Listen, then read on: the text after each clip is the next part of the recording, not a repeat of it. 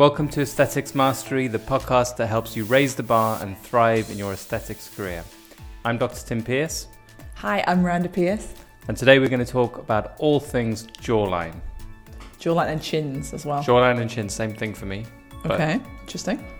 Fab, let's dive in. So, are you okay if I just ask you a lot of questions? Because we actually asked our audience for what they were interested in regards to jawlines. So should we just go ahead and ask those? Let's go for it. Fab. There's lots of stuff just for you, if you're listening, wondering what we're going to cover. We're going to cover to do with the aesthetics of the male and female chin and jawline, what patients are actually asking for. We'll discuss fashion versus beauty, how you can use neurotoxins to improve jawline results, product choice, some jawline-specific side effects and risks that you must know about, and also where practitioners go wrong and where they get most frustrated. I know this from being a trainer and a mentor to many clinicians, that jawlines really frustrate some clinicians. So I'm going to go into exactly why I think they're frustrated and how we can move on from that. And when in your career should you be learning this procedure? Okay. So I've had my jawline done, which was just the most amazing revelation. I friggin' loved it. Why is it an important part of the jigsaw of the face? Why do we need to even bother with jawline? Well, aesthetically, I think of it as one of the frames of the face. I think of the face as essentially it's a picture that's about highlighting eyes and lips, but the jawline is an essential frame to that. I think hairline, jawline, eyebrows all kind of encapsulate the most beautiful parts of the face. And if they're in proportion, they accentuate it, and if it's disproportionate or lost or faded, then you basically experience it less.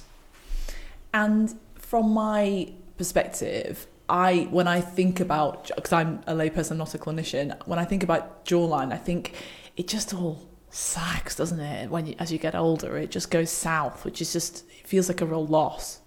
Yeah, well, there are two different ways that jawlines are a big part of the aesthetics industry. One is the older person who wants their jawline back, and then there's the younger person who wants a more cut jawline. So they're actually two different indications, really. They're related, and the procedures are extremely similar, but essentially that's the difference. So jawlines are your jawline is the endpoint of lots of different processes of aging. Going to the first category, the aging jawline is a result of many, many things happening in the face and the neck. It's not as simple as just losing your jawline. Your cheeks are probably smaller. Your temples, your buccal fat pad, all of your skin quality, all of that starts to contribute to a general change in the shape of your jawline.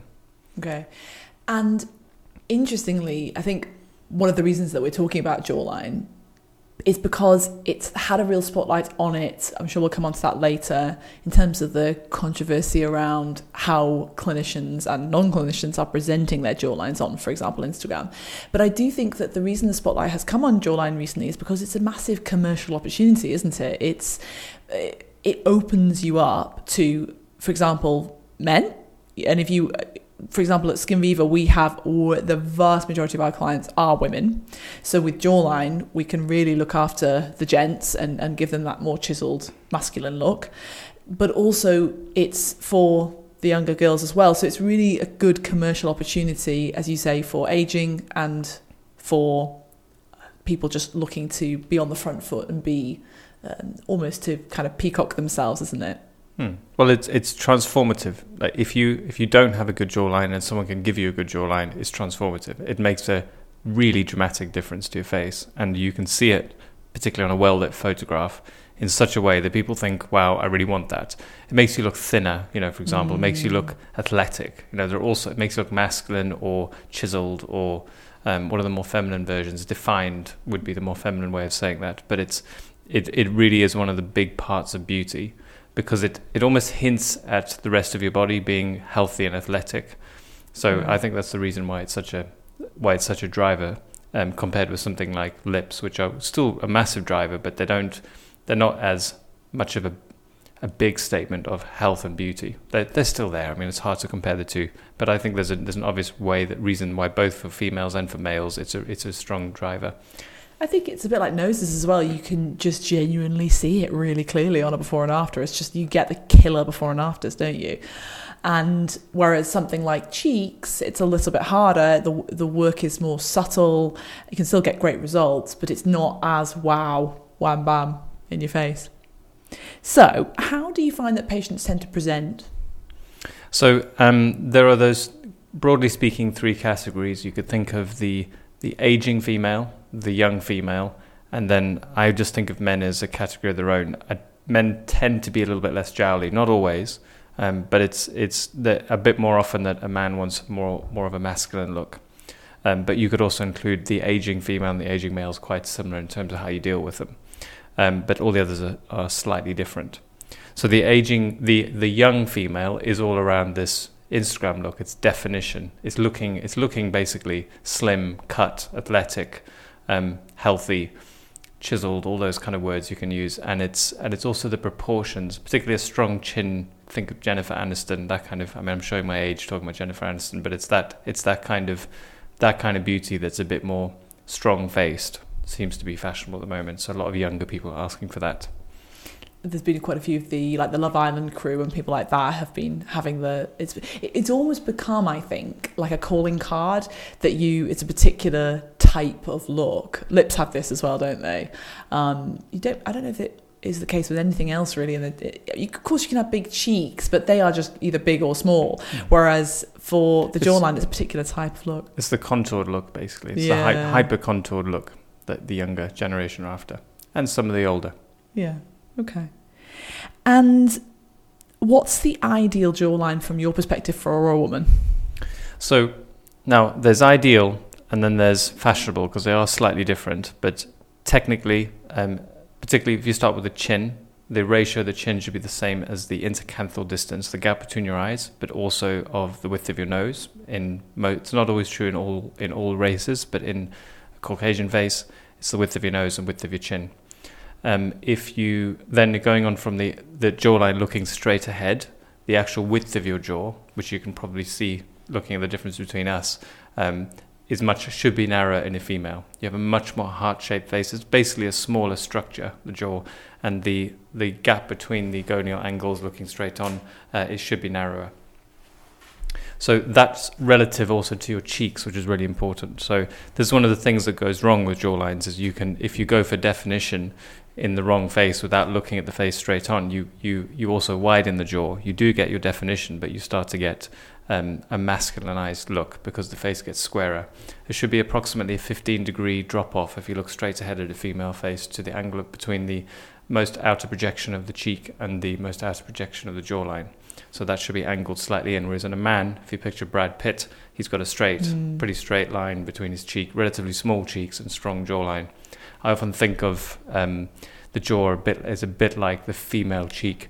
You know, if you want to be a better looking man, it's usually your jawline that would do that for you rather than in a female, the first step might be your cheek. Interesting. So my brain went to, well, how on earth are we going to measure this 15-degree angle? How can we can we use a caliper? Yeah, a lot of these come from academic studies. In practice, you don't get a protractor out and measure the face. I mean, patients like it if you do, and you can show them, you can back up your claim for a treatment, the treatment that you're recommending by showing them that. But really what you're looking for is just to make sure that you don't make the gonial angle wider than the cheek. For sure, if it's wider than the cheek, it looks horrendous. It's incredible. Unless you're a man, you look incredibly, you're an upside down triangle then. So it should definitely be narrower, and that's the female shape, but up to about level is a masculine shape. And what products would you recommend for the jawline work? So you can make this as complex as you like, but it's the main thing I always think about dermal fillers is emulating specific tissues, and the tissue would be bone. You're trying to give the shape of the bone underneath, so contouring is often that way, and for that it's your thicker end of the product. So it could be ultra deep if you use the TSL range, or Juvéderm Volux have a product specifically for jawlines. Juvéderm Volux is the product specifically for jawlines, and I just think of them as emulating the shape of bone, so they're stiffer, harder products.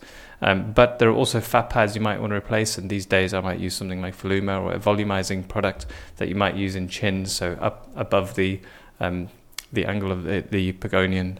Where the fat pad shrinks, you might just replace that with a slightly softer filler. It's still part of the same treatment, still stabilizes the chin, but you're emulating fat, not emulating bone.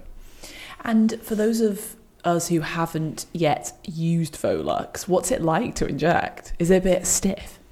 No, Volux flows really easy. It's this combination of long and short chain hyaluronic acid, so it flows quite easily. It's not what you expect at all.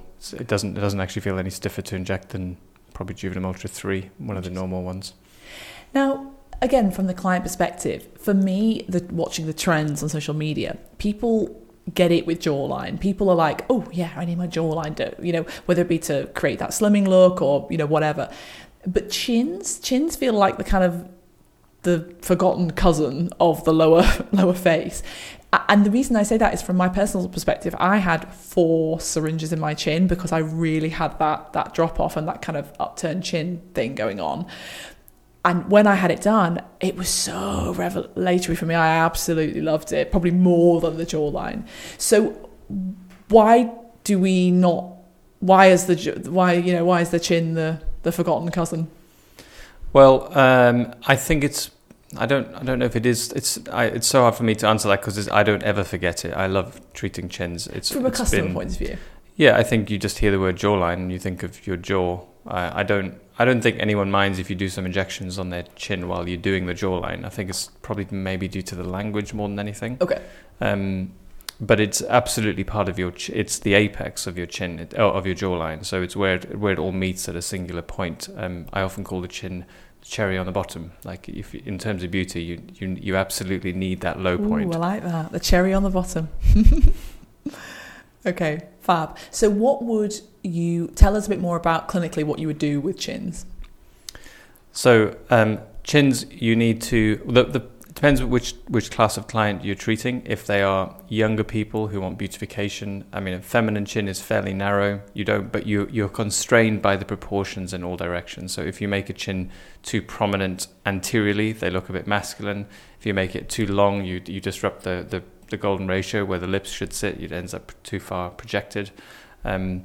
What are the other ones? So if you make it a little bit wide, you make them masculine. So there are all sorts of ways that you can be restoring or augmenting a chin where it can look great from one angle and then slightly wrong from another angle. So you've got to appreciate from all three, in a three-dimensional way, so that you're making little corrections that hopefully none of them break a ratio. Okay. And what about this witch-like upturning that occurs? So yeah, I think that's related to fat loss in the menton, and you have a muscle there that's continuously pulling up on that. It does, and it's the only part of your face that rotates upwards. So the mentalis muscle is always pulling. As you lose fat, it gets more dynamic, and it basically rotates upwards, and you lose the cherry on the bottom. So you lose the heart-shaped shape to your face, and if you then replace volume there, then you can stabilize that as well as then actually kind of pin it in place. I sometimes think of it that way, by actually injecting the base of the mandible. And where does Botox come in? How does that work with the whole jawline area? So there are basically 3 different muscles that you can think of as related to the beauty of your jawline. You have first, there's a muscle that you can shrink, so the big masseter muscles that you chew with. In some people, they're quite protruding. Definitely more common in Chinese faces. For some reason, have a genetic predisposition to actually get a very bulky muscle, and you'll occasionally meet a female who's projected outwards. They look a little bit fat, but they're actually not, and you can get an amazing difference from shrinking that muscle. So that's the first part, is that you can feminize a face by shrinking that muscle and make it look slimmer. The next one is your platysmal band. So the platysmal band starts to hide the angle of the jaw. So it's a way of getting more definition. If you relax the muscle that is overlapping the jawline, you then start to see more of that. It's almost like there's a negative pressure that will basically pull the skin back in once the muscle is relaxed. Right. So you can show more of the shape of the mandible underneath by relaxing that muscle. And then you've got the mentalis, which is, as we've already talked about, is actually rotating your chin up. So it's removing that chin from the cherry from the bottom, and it's that you also get a complexity to the surface of the chin, like an orange peel effect with little dimples. So you both improve the whole shape of the face and the surface of the skin by rotating the chin down with a little bit by stopping that muscle moving with a little bit of Botox. And which of those, if any, is the Nefertiti lift? So Nefertiti lift is just a branding term for the treatment of the platysmal band. Okay. And are there any particular side effects in this area that we need to be aware of? So it depends which treatment you're talking about. You've got Botox side effects, filler side effects. From a botulinum toxin point of view, there are side effects for all these areas. Obviously, I'd say that I think we've done a whole podcast on advanced Botox, which is worth looking up. So I won't go too much into that. From a filler side effect, you've got all your normal filler side effects, which are kind of general, and then there's anatomical specific risks. One of the more interesting ones is the injury to a salivary gland. Now, on our cadaver course, I quite often will take people to actually have a look at the salivary glands and see what they're actually like to touch. They look a lot like fat, but they're very, very thin and very easy to tear with a cannula. And you can actually do this on one of the specimens and actually see they usually have some saliva in them, and you can see what it's like to pop a cannula through. And then what you get is this build-up of saliva, unfortunately, after your treatment. So you get the difference between that and a bruise is there's usually a lack of pain. It's not particularly painful. Sometimes it's associated with eating. It looks like immediate swelling from a bruise, but there's just no discoloration to the skin. So that's the way to differentiate it. Thankfully, they tend to heal on their own, but it's to do with placement of the cannula particularly when you're doing the subzygomatic area as you're sliding over. If you're a little bit too deep, you get underneath the parotid fascia, and you're basically right in the salivary gland, and it's very, very fragile. So one of the ways to avoid that is to just be aware of your layers, and it should actually pass very easily when you're in the fat. You shouldn't be continuously hitting things and stuck, which is how it feels when you're a little bit too deep. Right, okay. So when do you find that practitioners tend to go wrong with jawlines? I think they go wrong. The main way that I see people who are struggling going wrong is client selection. And I think that, we're going to touch on this later, but it's partly down to the distorted idea of what's possible, which you can easily get by looking at Instagram the whole time. This has been very hot recently with a couple of high-profile people attacking the amount of work that goes into producing the photograph versus actually doing the procedure, and how that can distort people's perceptions. And jawline is probably one of the worst for this, because it's incredibly easy, even unconsciously, as you try to move your patient and get them to do a good picture, to get either the lighting or the position of the head in such a way that their jawline just looks loads better. And I know Dr. Amy and Dr. Ahmed had a gap once, and they were experimenting with this, and they didn't do any procedure at all, but they took these amazing before and afters. Wow. And we obviously didn't share. We should have shared them and showed people what we were doing, but it looked like the most amazing transformation, and the only thing that had happened is a change of angle to the head. So even you can, especially if you crop out the angle here, you can imagine if you crop my head from here and I just change the angle, you can't see that my head's changing angle. You just see more definition when I do that, or a tilt in that way. So it's incredibly easy to create a wow result that's nothing to do with your injection technique. And then clinicians who are earnestly trying to keep up with all these amazing transformations will, do a 5 mil treatment on someone and be horribly frustrated because it doesn't look like the Instagram picture, and it's basically because they haven't learned to take pictures yet. And you mentioned the number of syringes there. Of course, this is different for everyone, but can you give the listeners a ballpark for a jawline transformation? You can in the right person, it can be as small as 1 mil in a chin that's rotated up that makes their whole jawline look better. So that's on the low end, but it is possible with a good product and very good client selection to make a really significant difference at 1 mil. I'd say the average is more like 3, because you need to do a little bit, usually on the gonial angle, the chin, and maybe a little connecting component. But you can go all the way, almost as high as you like, really. If you want to make quite a petite male face very masculine, you might put 10, 15 mils in eventually. I wouldn't recommend doing that all in one procedure because it won't be that stable. But there are huge. You can do huge volumes. And what about clients who perhaps are overweight, or they think that this is going to be about creating a chiseled jawline from that, basically. What should we say about that? Yeah, unfortunately, that's a major issue. Is that it's partly down to the same pathology of these Instagram pictures, where they take someone who's slightly overweight, ask them to change their head angle, put 2 mils in, and they look at this amazing result. In reality, they haven't. So then the people who are like that, I mean, we've had probably a third of the people who book in for jawline have basically want to lose weight, and they struggle with it, and they think maybe the filler will give me the definition. And you can sometimes do it in the right light at the right angle. You can make a difference, but as soon as they move their head, and it's like you just don't see it. So client selection is huge in terms of getting a good result. You can't give someone a chiseled jawline who's got a BMI of 35. It's really hard.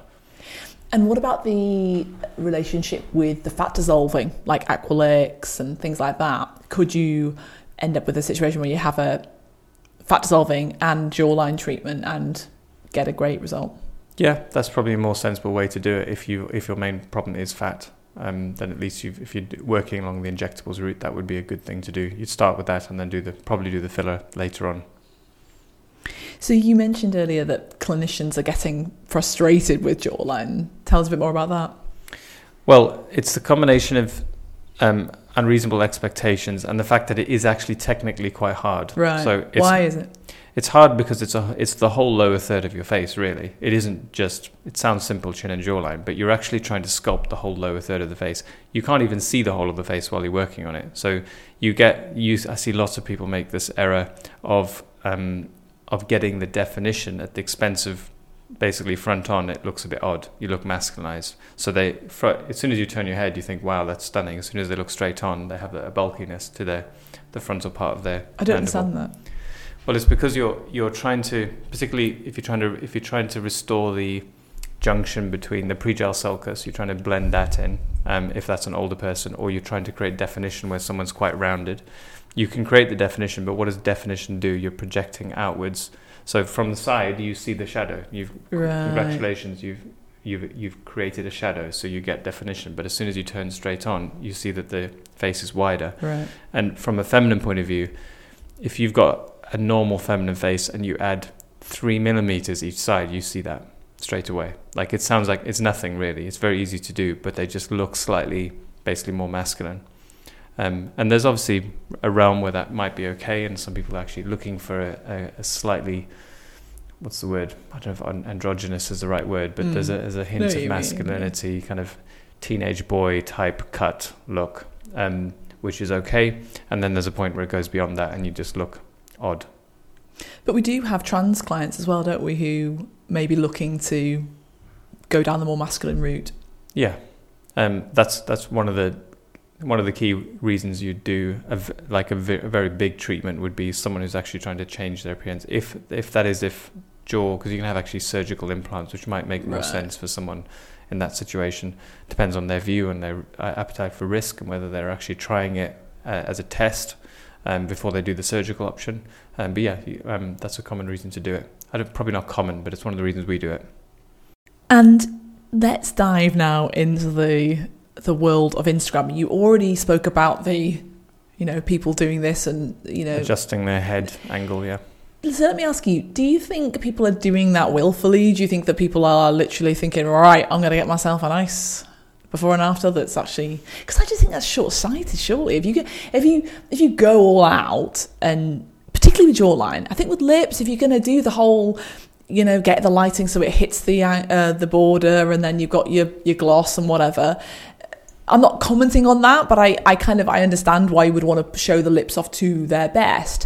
But when it comes to jawline, if you put one syringe in and then get your customer to, adjust their jaw so that it creates this false view, then the next person who comes is just going to be really disappointed and annoyed with you, the fact that you couldn't achieve that. So why do clinicians do this?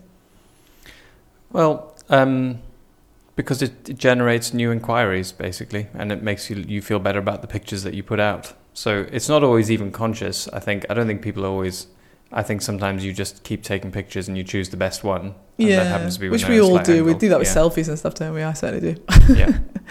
But there's definitely a realm where there's more effort going into the photograph preparation than into the procedure. And you get the result, which looks like an amazing before and after, but it doesn't represent reality at all. Is there a way? Certainly injection reality. Is there a way to, let's say that we are a practitioner who wants for it to be bob on and not for there to be no smoke and mirrors? Is there a way of, achieving that? Like, how do you even get a human being to stand in the same place that they did for their before picture? Yeah, it's really, really hard. Because we even have a little stand that you can stand to get the angles exactly right. The height of the person changes, the light outside changes it. There's so many things that make it really hard to get exactly right, unless you have basically a room dedicated to clinically perfect photographs. Then you end up with a variety so it's very hard to get technically perfect results in the photograph.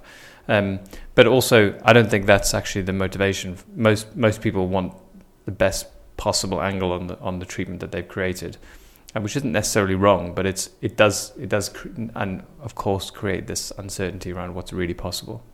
Sure. And of course the other element that's going on here, and perhaps the reason why clinicians, more non-clinicians, might want to, shall we say, put a good light on it, is because clients often don't want to spend the bigger numbers that they need to in order to actually get the real results. So tell us a bit more about that. Is there other ways that we can, sort of quick wins that we can overcome that to really manage their expectations?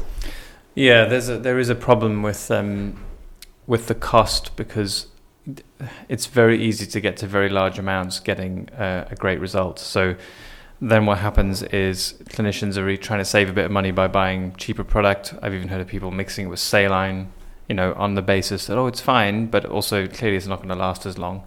And then you end up with disappointed clients, because you're basically not. You manage to get either a temporary result that looks great, that only lasts a few months, and then it loses definition because you've used really poor quality product that doesn't integrate into the skin very well, or attracts a lot of moisture, so they become slightly rounded. Or it's that whole thing of, like, it may look great on the bed when they're lying back and you've taken a snap, and they go home and they see that, and it's actually annoying, because that's actually not what they look like.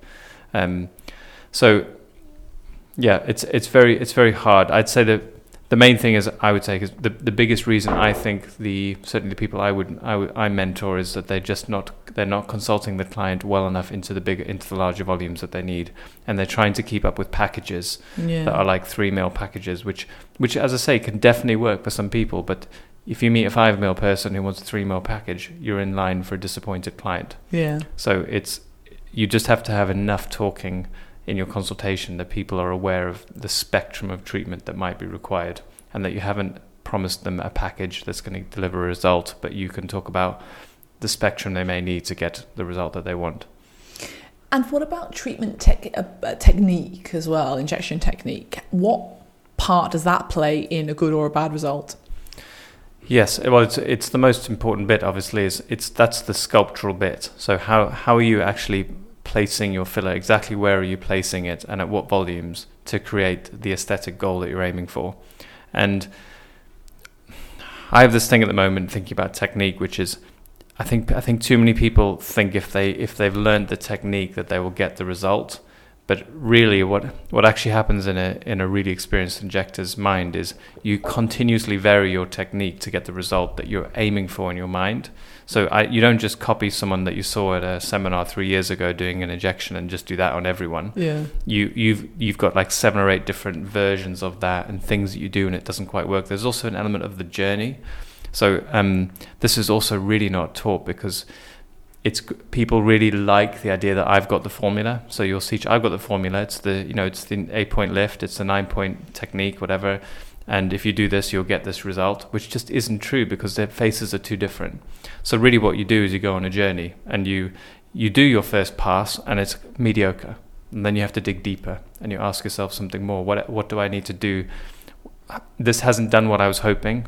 I need to do something slightly different, and you think of some other way of doing it. So let me try a towering technique. So I've done my bolus on the bone, for example.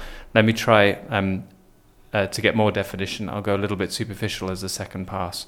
So some people, they don't need that second pass, and some people do. You have to continuously analyze each injection and make adjustments as you go along. And I actually always think I've learned as I've gone on that it's in those moments of failure and disappointment that if you then try harder and think harder about what could I do to make this better, and then succeed, that's when you suddenly feel your skills go up, and you now have your own technique, like your own journey through to increase the definition. Do you think that's because when you experience the disappointment, in other words, pain, like you as an injector had experienced disappointment, you felt almost like a mini failure in that moment, that pain makes you could either run for the hills and think I'm no good at this, or you can double down and try and make it better, and the learning is better in that moment because you had the pain. Absolutely, that's a really good point. The moment of frustration that you then resolve is the best learning experience you'll ever have. I actually think that's what learning feels like. It's frustration and then a relief. Mm-hmm.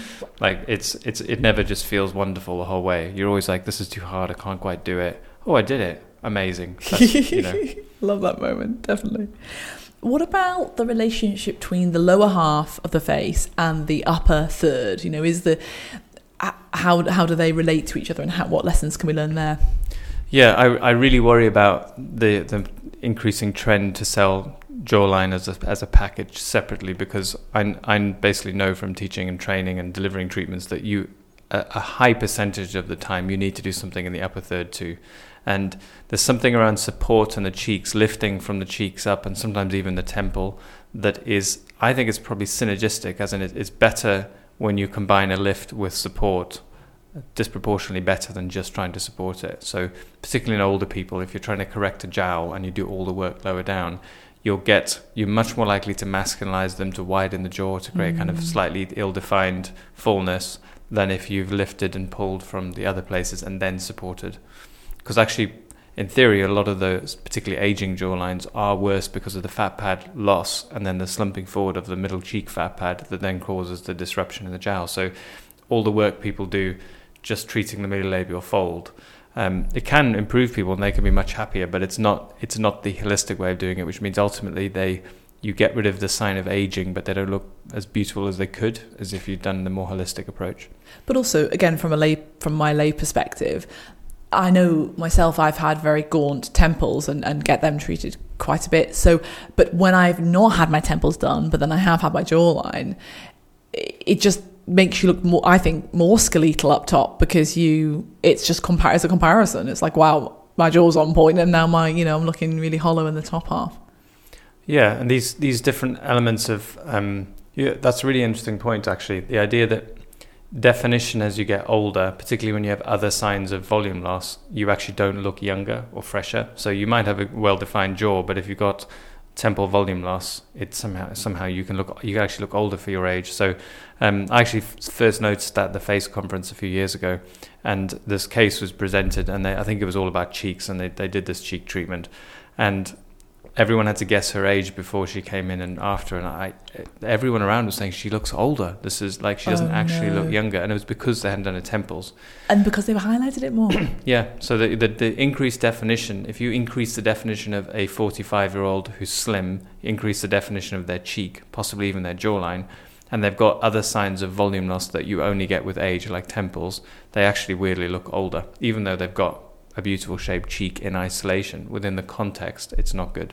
And this, just going back to temples briefly, because again, I'm obsessed with temples, I love them. But I have to say, when I get my temples filled, I do feel a bit like I've just gone back to zero. You don't get that kind of zing that you get with jawline and lips, where you kind of like, woohoo, I'm looking great jawline. You just go back to zero. Like, so if your temples are hollow and let's say you're -5, you just go back to zero. And the reason I bring that up is because I think temples, people see it as not very sexy. Clients do not mention it. They're not like, hi, I'm here for my temples. You have to consult them into that. So again, it's a challenge, isn't it? Because if you're doing loads in the jawline, cheek, whatever, buccal fat, there's various things you could be doing. And now you're having to say to them, look, your temples are going to look worse. You're going to look more skeletal. Then that's tricky, isn't it?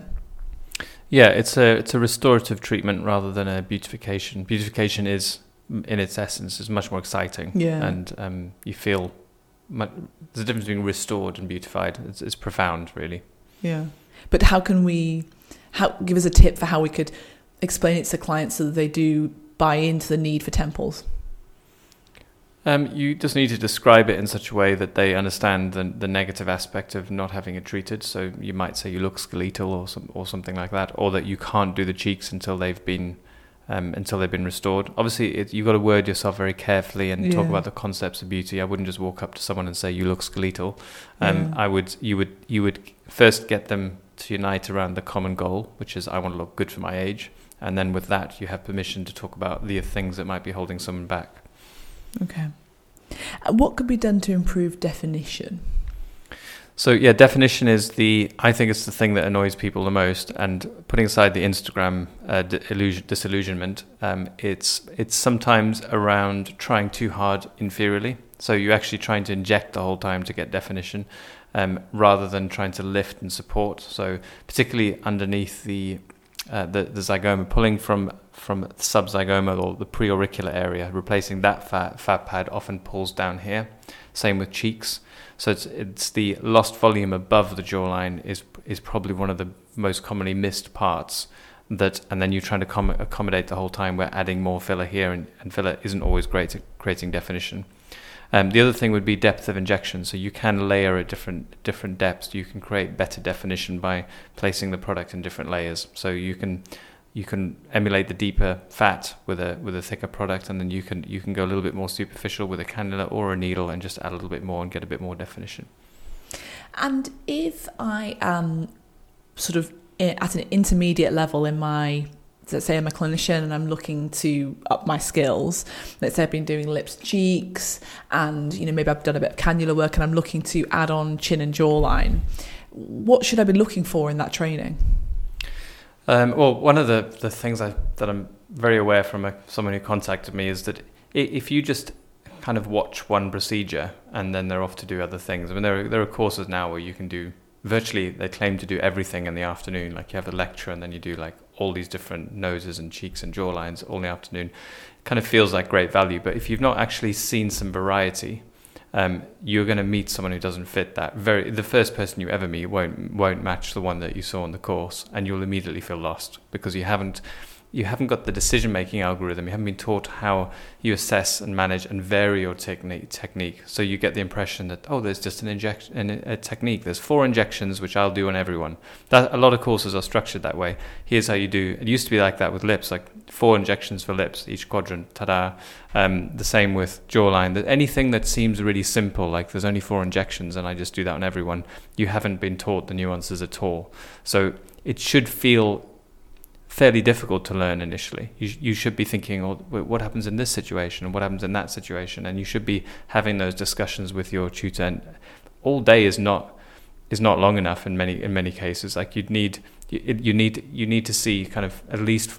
Well, it depends on the variety of cases, but I can tell you it's not one case. Yeah. You need to be thinking about this for a long time, discussing it, have some discussion with the trainers afterwards as well, present cases to people and talk to them if you have access to online groups and things like that. But crucially, if you have a course that has, hyperhidrosis, nose, jawline, temples, all cheeks, all the things. Vaginoplasty. Yeah, and there's 8 delegates, and you do theory in the morning and it's in the afternoon, then you ain't getting that jawline. Probably you might not even touch a jawline. Literally, you might not inject a jawline. I mean, is that acceptable? Yeah, no, there's absolutely no way that the average injector will leave that thinking, that was really interesting seeing that, but I don't know how to do it.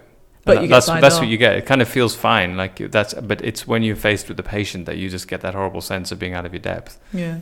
And what about before we even get to the injection point? What about consulting as well? How do we learn how to consult well?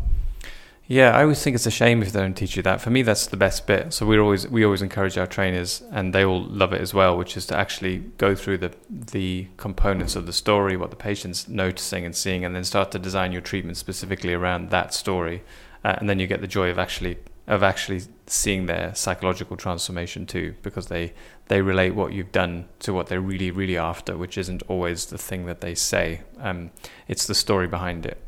So yeah, you're missing out a lot if you don't do the consultation. But probably the biggest thing is you risk over-promising. If people are booking in for jawline and having a jawline injection, you're going to disappoint 50% of people because jawlines are much harder than that. So it's that the discussion where you start to lay out the potential the potential that you think you're capable of. And when you're not very experienced, you must downplay things generally. You might get a good difference. You should be able to see a difference in a picture, but you might want more. It's all those kind of not over-promising things. It's way better to under-promise and over-deliver than the other way around. And what would you recommend to me if I was an injector? Like, what would you be looking for me to have done? Like, for example, how many treatments are you looking for me to have done, or what type of treatments before I come on, for example, Skin Viva Training's gels and jawline course? Yeah, if you do it, I mean, you certainly can't do it backwards. If you're not doing, like, our mastery program is designed to take people all the way through and then integrate everything into so you can do a whole face, but not just do the injections, but actually it's like a Rubik's Cube trying to solve a face, and you would be able to know when you need to lean a bit more on cheeks to get the result, and when you need to lean a bit more on the chin, and when it's about the lateral jawline, when it's about the buccal fat pad.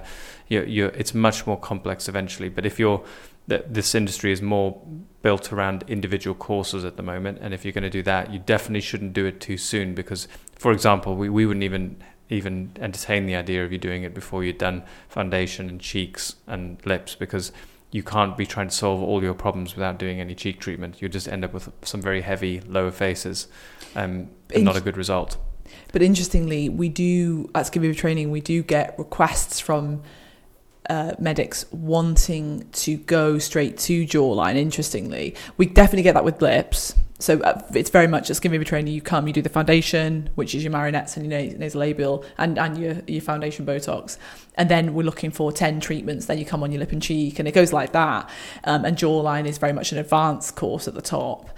But I think it's just, I don't blame those people who think they can jump straight up there. I think it's just that they've heard about it because it's sexy, isn't it? Jawline is sexy, jawline is wow. And so it's understandable that delegates would want to skip ahead. But I think you're saying, take your time, or else you might not get the best out of your training course. Might be a waste of time. I think that a lot of that comes from this. You see it all over the industry. It's the idea that you can build a face out of components, and they're all separate, and you can just stick some jawline on and you'll get a jawline. You can stick some cheeks on, you'll get some nice cheeks. Whereas the reality is it's one structure that's related and built. It's linked together. So you can't just have a great jawline without doing cheeks at least a third of the time, probably more than that. Probably 70% of the time I would do some sort of lifting, unless they're very young.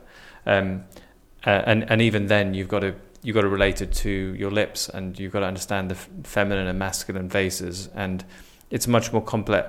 It's this idea of that you just need to know where the injections go, and you'll be fine. Yeah. Like that is 5% of the skill of being a good aesthetic clinician, is knowing where the injections go. Yeah, it's so interesting. Okay, is there anything else you wanted to tackle with jawlines? How about cannula? Let's just talk briefly about cannula versus needle. Yeah, so needle allows you to place it deeper onto the periosteum. I think it gives it a bit more stability. You can try and do that with a cannula too, but it's a little bit harder. As a general rule, cannulas stay in the fat. Needles can get a little bit deeper and more superficial. So needles have their role for deep, heavy, like bone emulating injections, and they also have a role for maybe more superficial defining injections. I know Dr. Amy, when she's really struggling to get definition, came up with this once you've done your deeper injections, she'll layer a couple of linear threads near the surface with a relatively thick product, but she's very experienced to give a bit more definition. So that's where you might use a needle. Cannula is generally what I'd use for most of it, particularly underneath the zygoma, the preauricular area. You're never going to stick a needle there. You can at the gonial angle use needle, and along the angle of the jaw is just way less traumatic if you can do most of your product with a cannula. Okay. A couple of more questions from colleagues who responded to your shout out on social media for questions. We have a question here. Concerns with masseter injection and bone reabsorption.